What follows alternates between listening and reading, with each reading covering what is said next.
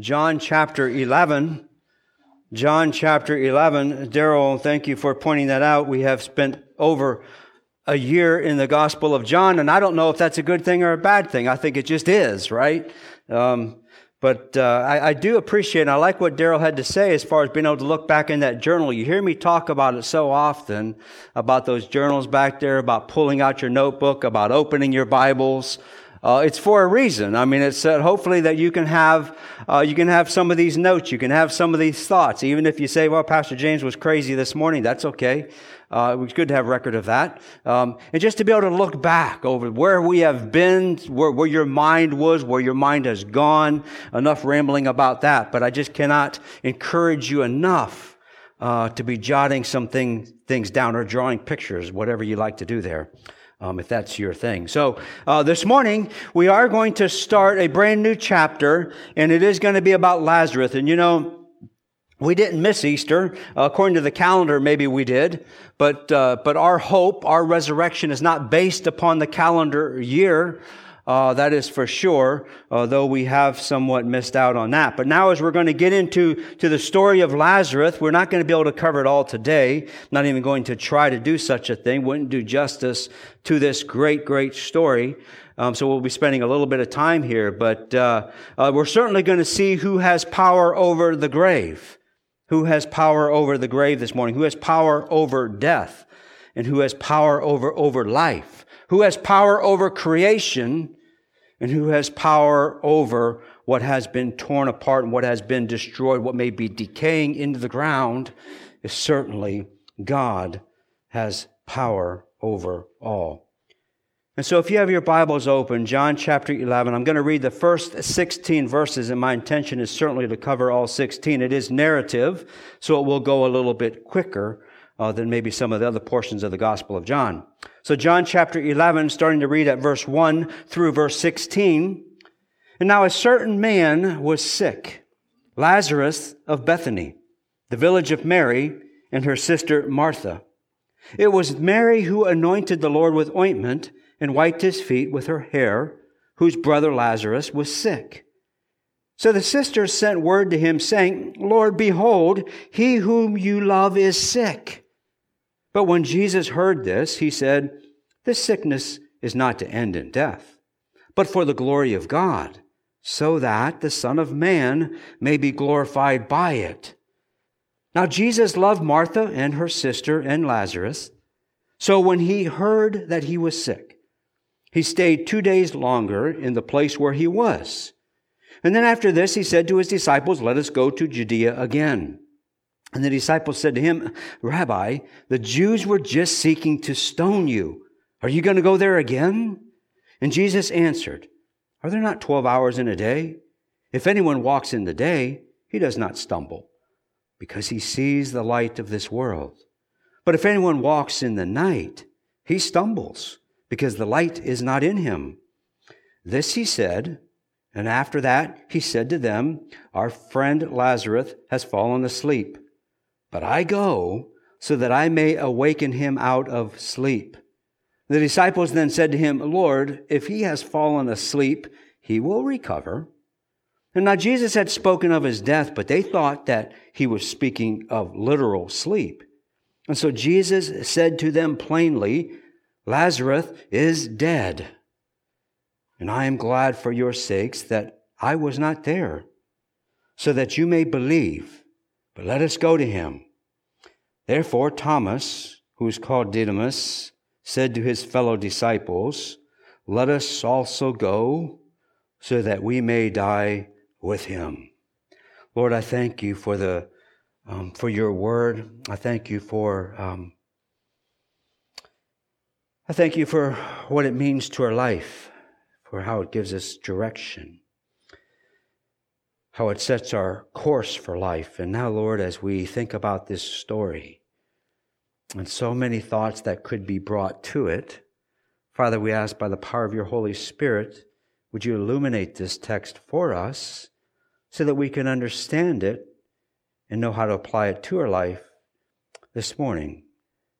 Father, we ask that you would have your way around our minds and in our hearts as we spend a few moments studying through it. I pray in the name of Jesus. Amen A story about life. I have titled this A Story About Life. And the story that is before us has to be one of the greatest stories in all the biblical text. It is a story of a man who was dead and given life. It is a story of a man unknown to us, but known to Jesus. It is a story of an obscure man given a name by Jesus. This is a story of great joys and a story of life's greatest sorrows. This is a story about life itself. In many ways, this is a story just like yours. This is a story that has a backstory. This is a story of surprise, and this is a story of uniqueness, of events, and of personalities. This is a story about the foolishness of Jesus. And this is a story about the shortness of opportunity.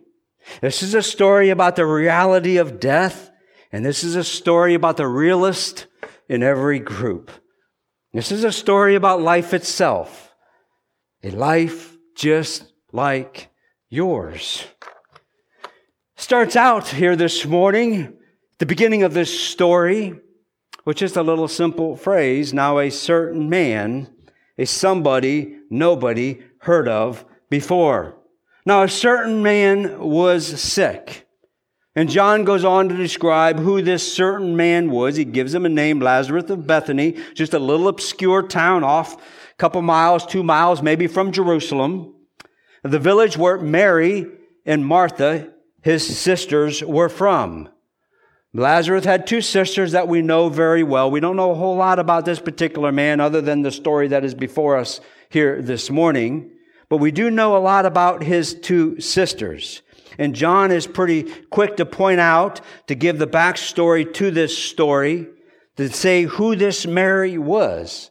And he says, this is the Mary, because there were 4 Marys throughout the Bible that we're quite familiar with. You have Mary, the mother of Jesus. You have Mary, the wife of Cleopas. You have Mary Magdalene. And then you have this particular Mary here today, the sister of Martha. And he says, this is the Mary who anointed the Lord with ointment and then wiped down his feet with her hair. This is the Mary that we have before us. And now, something that I find somewhat interesting, because if you're a student of the Gospel of John, you may have already thought about it, is like, wait a minute, how can you say that this is Mary who anointed Jesus and wiped his feet with her hair when you haven't even told the story yet? You're not going to tell the story until next chapter. And that would be correct. John doesn't tell us about that particular event he's referring to today until the next chapter. So what gives? Well, it's somewhat interesting because Matthew records this story, and so does Mark. And Matthew was written around 70 A.D. Mark was written around 55 A.D. And the Gospel of John was written around 90 A.D. And so obviously that's like 20 to 35 years. The Gospel of John was written after Matthew and Mark, who both had recorded this account of Mary and her anointing on Jesus. And so John is assuming that these people, the people he's writing to, would have been quite familiar with the event that he's referring to here this morning in our text. And that's why he's just simply inserting, as a matter of fact, if you will, to make sure that as he gets into the story that you know about which Mary he is talking about. And he's talking about this particular Mary who done this particular action, and it is her brother who has fallen ill. Verse 3 of our chapter today. And so the sisters sent word to Jesus, went to him saying that, hey, Lord, behold, the guy that you love, the guy that you care, your friend has fallen sick.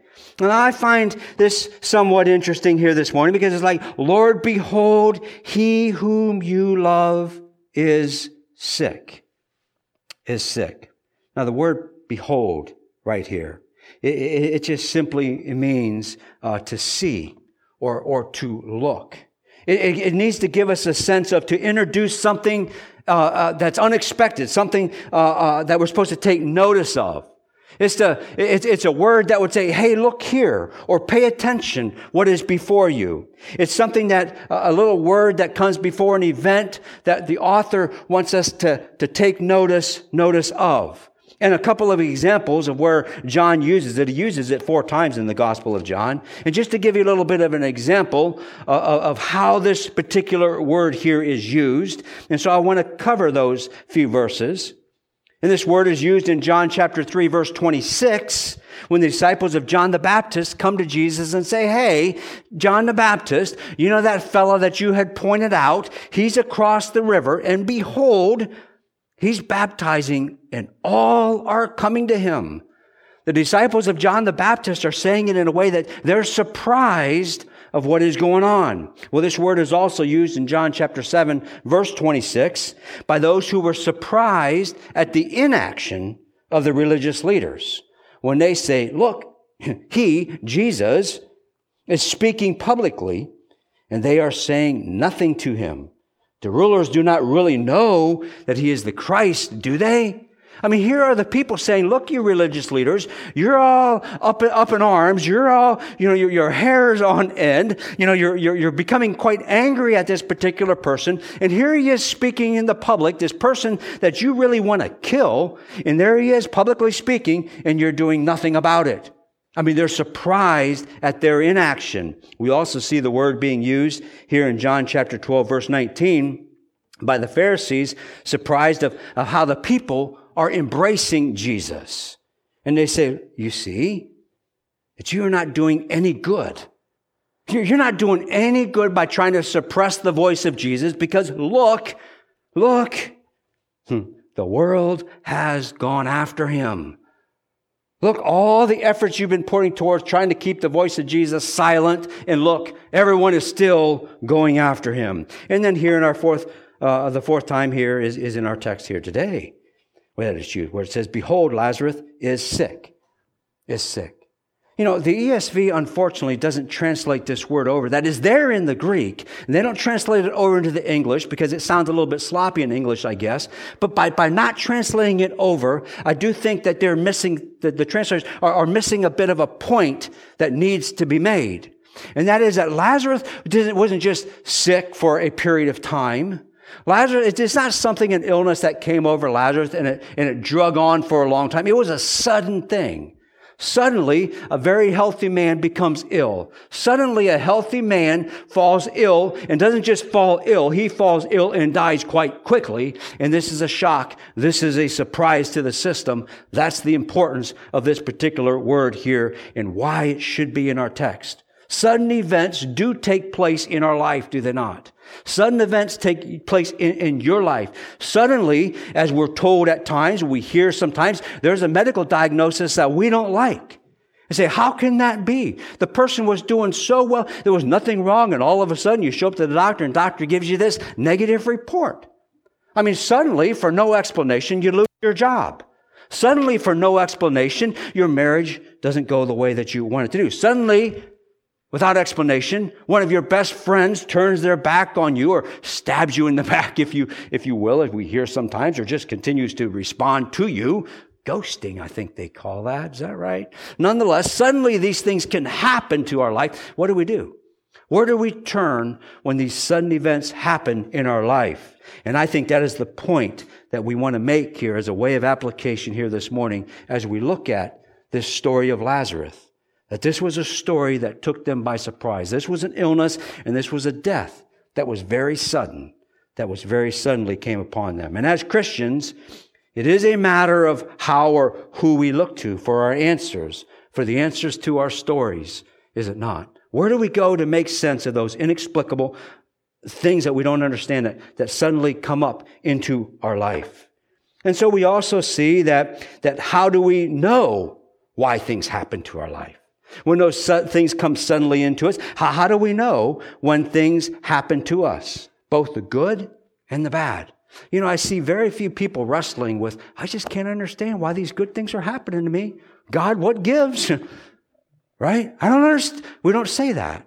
Right? And I'm saying this of myself. But why is that? It's only when a bad thing happens that, God, what's going on here? Well, anyways, enough of that. But, God is in control, is it not? And what happens to those unique events in our life, that we'll call them unique events in our life, that we can't quite explain? Well, we also seen this in John chapter 9, the 3rd verse, when the disciples asked Jesus about the blind man, who sinned, Lord? Who sinned that this man was be born blind? See, obviously somebody sinned or this bad thing wouldn't have happened, right? So who sinned? His parents? Did his parents sin, or did he sin that he should be born blind? And Jesus has the disturbing response, does he not? When he says, no one, but so that the works of God might be displayed in him. Are you okay with that? I mean, seriously? I'm going to be born blind just so you can get an attaboy? I mean, if we want to completely look at it from a human perspective, right? We know not why or how God uses the events that come into our life. We don't know. We don't know how God uses those things. We may never completely know how God uses some of those things that come into our life. We also don't know completely how God uses our personalities, do we? I mean, certainly we don't have to talk about personalities this morning, do we? They're always before us, and they seem to be magnified when we watch the news today. But we have it among our group here this morning, too. I have some personality traits that you question, how can that be anything good? Right? And when we look at each other, it's the same deal. I want you to look at verse 5 here of our text. When John goes on to tell the story here, he says, now Jesus loved Martha, and Jesus loved her sister, which would have been Mary, and Jesus loved Lazarus. Jesus loved all three of these people. All three very different people. All three have different personalities. All three bring something different to the table. When we think about Martha, we can think of Martha, and it depends how we want to view Martha. We can look at her as a real go-getter, and we certainly like go-getters, do we not? Also, they're called workaholics, but we don't want to use that word. Or we can call her a busybody, but we certainly don't want to use that word. Well, this was Martha. And then we look at Mary, and, she's just always sitting around. I mean, what's she doing anyways? Wiping her hair? I mean, that's just gross. What is she doing anyways? Right? Well, she's just lazy. And then there's Lazarus. He's somebody that nobody knows. He's just a nobody. And yet it tells us in our text today that Jesus loved all three of these characters. And I certainly don't want to make more out of the text than what is here. But I think we could extract from here that personalities are a good thing. Each one of us has been given a personality, be it a Martha, be it a Mary, be it a Lazarus. Let's use it to the glory of God, right? I mean, it tells us here, Jesus loved all three. All three different, and all three are loved by Jesus, right? And we see it in our churches. We see it wherever we go. Personalities, different traits, different gifts, as we often call them. They're all needed, right? They're all needed to edify the body. Paul talks about parts of the body and how these things are needed. And I think we can see that, and we can deduce that from our text this morning, that personalities, events happen for a reason. And we've been given our particular personality for a reason also. We need to surrender them to God and allow God to use them how He created us to use. And we do see, we could also call that the foolishness of Jesus, could we not? The foolishness of Jesus, who thinks that he can actually use such a person as I, or a person such as Lazarus or Martha or Mary, or fill in the blank who you like there. I mean, if we look at verses 6-8, it says, so when Jesus heard that he was sick, he stayed 2 more days. Well, why did he do that? I mean, I'm not sure that's how I would respond. I think I might pack it up and go right away. Why did he hang out for another 2 days until Lazarus was good and dead? Right? I mean, so it takes a day for the news to reach Jesus. So he waited 2 more days, and then it would have taken a day for him to get to Jerusalem. That's 4 days. Well, we're told next week, we'll see that Lazarus was already dead 4 days. So would have it really mattered if Jesus would have packed it up and left right away? Well, I think we're going to discover that why Jesus purposefully did not do that. But nonetheless, Nonetheless, we certainly see in verses 21 and 32 that we'll look at next week that Mary and Martha both said, Jesus, if you would have been here, my brother would have not have died. Jesus, if you would have been there. Jesus, I was praying to you. Jesus, why did you allow these things to happen? That is what's being said in this story here today. The sisters are asking that question, and it's a valid question. It's a question that, if I were to guess, has also been part of your story at times. God, if only. Jesus, if you would have saved me from myself, you wouldn't have allowed me to do that, whatever it may be. We have that. I mean, we have it in this story. This is such a beautiful story about life itself. In essence, they're saying, though, Jesus, the disciples, when Jesus says, let's go, the disciples are like, Jesus, okay, are you crazy? Have you lost your mind? They were just trying to stone you, and now you want to go back through Lazarus again, or you want to go back through Judea again? Right? I mean, surely Lazarus would understand. Surely Lazarus would understand that God would not ask you, Jesus, to risk your life. That God would not ask you, Jesus, to turn your life upside down just to go be with a friend, whatever it may be. God would not ask you to turn your workplace upside down, turn your life upside down, go across the pond, ask you to, you follow where I'm going here this morning? God asks us things of us that maybe if we had some disciples like Jesus, they would say, are you crazy? Are you crazy? What's God asking of you this morning? I wonder. I might be reading into the text there a little bit now this morning, but I think it applies, does it not? That's what the disciples were asking. Jesus, are you crazy? You're going to risk your life to go be with a friend. Surely your friend would understand. You can't do that. And Jesus reminds them of the shortness of opportunity. He's like, no, actually, in verses 9 through 10, it says, no, actually, Jesus says, there's only 12 hours in a day. If I had a nickel for every time I heard my mom tell me there's only so many hours in a day, she'd say that, but this is the one thing she used to tell me a lot, and that was, don't wish your life away. Don't wish your life away. I heard that constantly. I was always looking for the next adventure. My mind kind of gets bored very quickly, and so I'm off to the next thing. I just want to hurry up and get to the next phase of life. Don't wish your life away. And Jesus, in essence, is saying, look, fellas, there's only 12 hours in the day. There's only 12 hours in a day, meaning, hey, take advantage of the daylight that is before us. There's only so many hours in a day. We must use them wisely.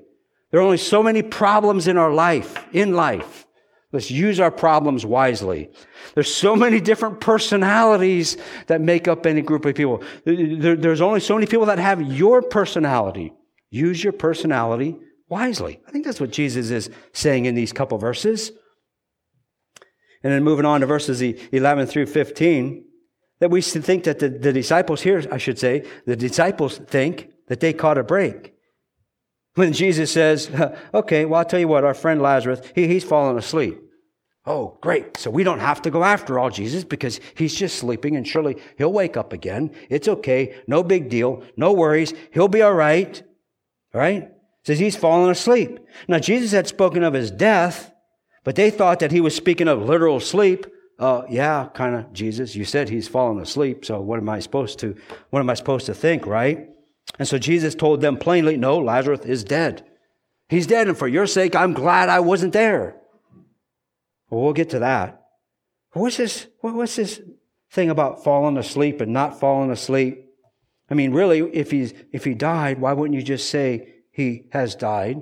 But sleeping is something that is often referred to, especially in the life of a Christian. Those who have fallen asleep, sleeping is certainly a softer approach to someone than saying that they have fallen asleep versus died and some of those things. But for the Christian, right? For the Christian, I think falling asleep is an accurate statement.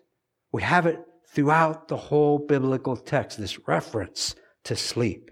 And to give you just a few this morning as a way of cross-references, we look at Acts chapter 7, verse 60, at the stoning of Stephen. When Stephen was stoned, they said, oh, and at the end of that, Stephen fell asleep. He fell asleep. In Matthew chapter 27, verse 52, at the crucifixion of Jesus, when Jesus died, the tombs were opened, and the saints who had fallen asleep were seen walking around. In 1 Corinthians chapter 15, verse 18, we are told that if Christ is not raised, we sang about that this morning, if Christ is not raised, our faith is worthless, and we are still in our sins. Those who have fallen asleep in Christ, they've perished.